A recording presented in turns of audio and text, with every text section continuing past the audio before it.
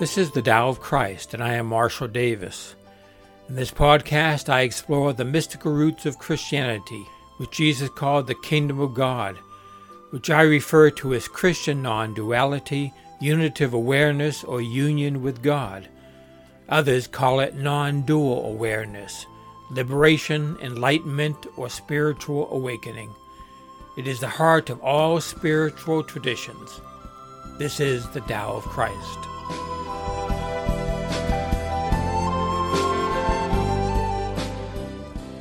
Good afternoon, this is Marshall Davis. Those of us who are of a certain vintage will remember when the song "We Are One in the Spirit" was popular. It was written back in the 1960s, and it was popular in the 60s and in the 70s, and it's still popular in many churches today, especially those churches that have older folks in them. My wife and I had the song sung at our wedding in the early 1970s, and along with Bob Dylan's song, "If Not For You." The refrain of "We Are One in the Spirit" goes this way: "And they'll know we are Christians by our love, by our love. Yes, they'll know we are Christians by our love." Now, that may have been true of certain segments of Christianity at the time it was written. Unfortunately, surveys show that when people are asked today what they know about Christians, they do not mention love. Instead, they use words like intolerant and hypocrisy and judgmental and political and even abuse, including sexual abuse, and a host of other negative characteristics. And that's a shame. It reveals what has happened to the church in recent decades, that the church has forsaken its first love, as exalted Jesus says in the book of Revelation. The church is no longer characterized chiefly and known for its love, which means that it no longer really knows God. The first letter of John says, "The one who does not love does not know God, because God is love." Yet love is still alive in the world today, and is still present powerfully in certain parts of spirituality. It's the heart of what I call Christian non-duality. Love is the way of spiritual awakening. It is the Tao of Christ, the way of Christ. Now, this might not be readily apparent to people, because love is normally thought of in dualistic terms. It is seen as a dualistic activity because it has to do with relationships. The relationships always imply two or more, hence dual. But in actuality, love transcends duality. It is an expression of unity that transcends and embraces duality. If you are a Christian, you have probably at some point heard a message or teaching, a sermon about the different types of love in the Bible. C.S. Lewis wrote a book called The Four Loves, exploring the four different Greek words for love. There are words for affection and friendship and romance and spiritual love. And that fourth one is what I am talking about today. The Greek word is agape. It means selfless love. The others are dualistic love between two or more selves. Agape transcends self. One might call it unitive love or non-dual love. This type of love is not dependent upon what the other feels or does not feel, or what the other does or does not do. It is based on the realization that at root we are one. This love is an expression of non-duality. It may not consciously or theologically be described and identified in this manner, but it always comes from the intuitive knowledge, even if it's not conscious. But we know that all is one. That is where love comes from. That's why we love. The person who knows who they really are, who knows their real identity as this one reality, will love. And the one who does not know this reality will not love. One who does not love does not know God, does not know this reality that often goes by the name God. Jesus knew this reality. Jesus knew this love. Jesus embodied this love. All who truly follow Jesus display this love. Those who do not love do not know Jesus or follow Jesus, regardless of how much they might talk about Jesus. Talk is cheap. Love is costly. It costs ourselves. Jesus famously summed up all ethics in 2 commands. He cut through all the laws and the rules that govern religious moral behavior back in his day and in our day, and he boiled it down to 2. He also said that this was the way to eternal life.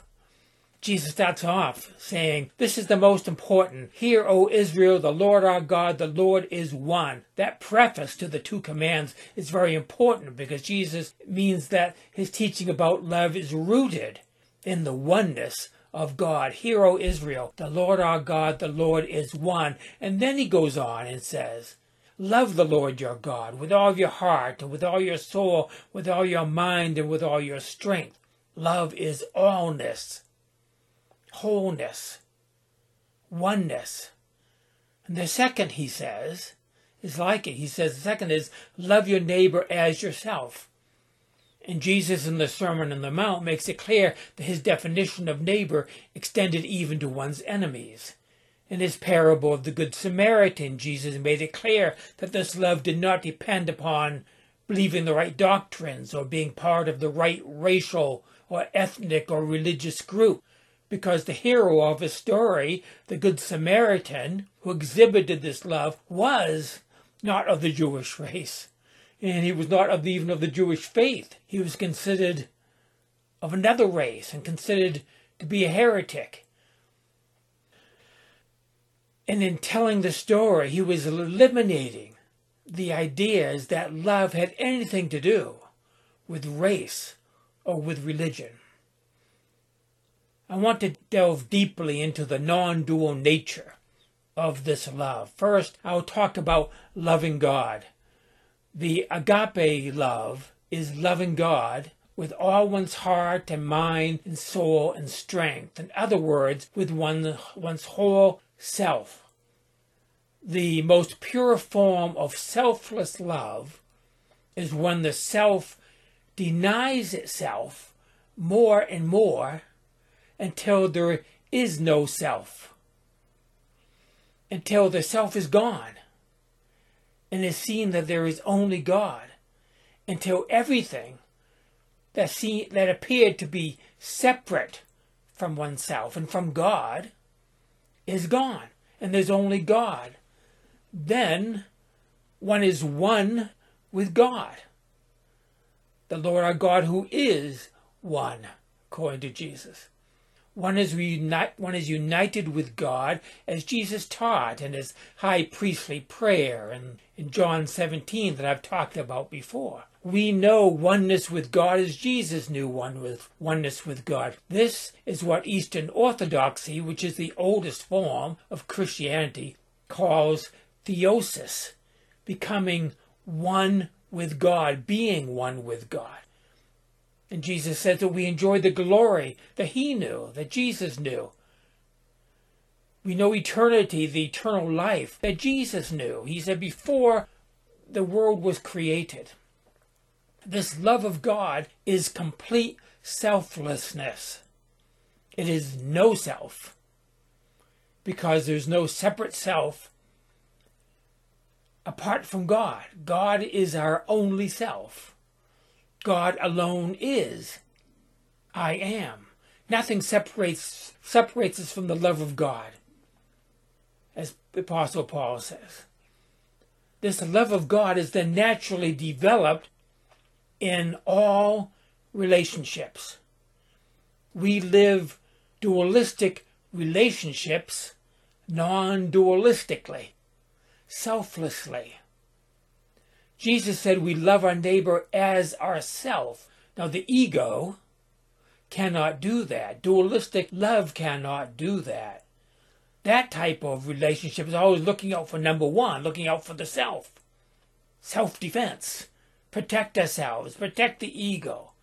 It wants reciprocity, it wants equality, it wants justice, it wants to be protected. Non-dual love wants nothing for itself, because there no longer is a self. Actually, the self, or the ego, is still around. As long as we have a brain and we have a body, there is an ego. But the ego has been effectively rendered powerless. That's what I mean by ego death. I don't mean that there's no longer any ego left. The ego is still around after spiritual awakening, but it's more like a ghost that's haunting the periphery of our life, or a memory that pops up, or simply the pattern of habits that our body has and our mind has that kicks in once in a while. But that ego has no substance or power or authority in life. Because the self is rendered powerless, therefore a non-dual love can act without regard to the separate self. It can love the neighbor as the self because it sees the neighbor as oneself. It is seen that there's no difference between us and others. There's only this oneness. We are one. Another way of saying this is that you could say that there's only one true self, and all of us are that one self. And that true self is God. And God is everyone and in everyone. And when one loves someone else, one is loving God in that other person. And one is also loving oneself, one's true self in the other. Because the true self in the other is the true self in us. There's no distinction between one and the other. When Indians bow to greet people, they are bowing to God, the Atman, the true self, and the other person, which is the same as the true self in us. When we love the other, then we are loving God and ourselves in the other. And that is true even of our enemies, which is why Jesus told us to love our enemies. The person who does not love others does not know God. They're not living in unitive awareness. They are living in dualistic awareness. They think the other is different than oneself and therefore dangerous and is a threat to self, to ourself. When one sees one's true self in the other, one will do anything for the other that you would do for yourself, even dying for the other. Because we know that even if one dies, one is still living in the other and in God. That is the heart of and the meaning of the cross of Jesus. Love is the way of Christ. It is the way of Christian non-duality. And I hope one day it will once again be the way of Christianity and the church. That will happen only if we know it, and we live it, and we teach it. And that is it for today. Grace and peace to you.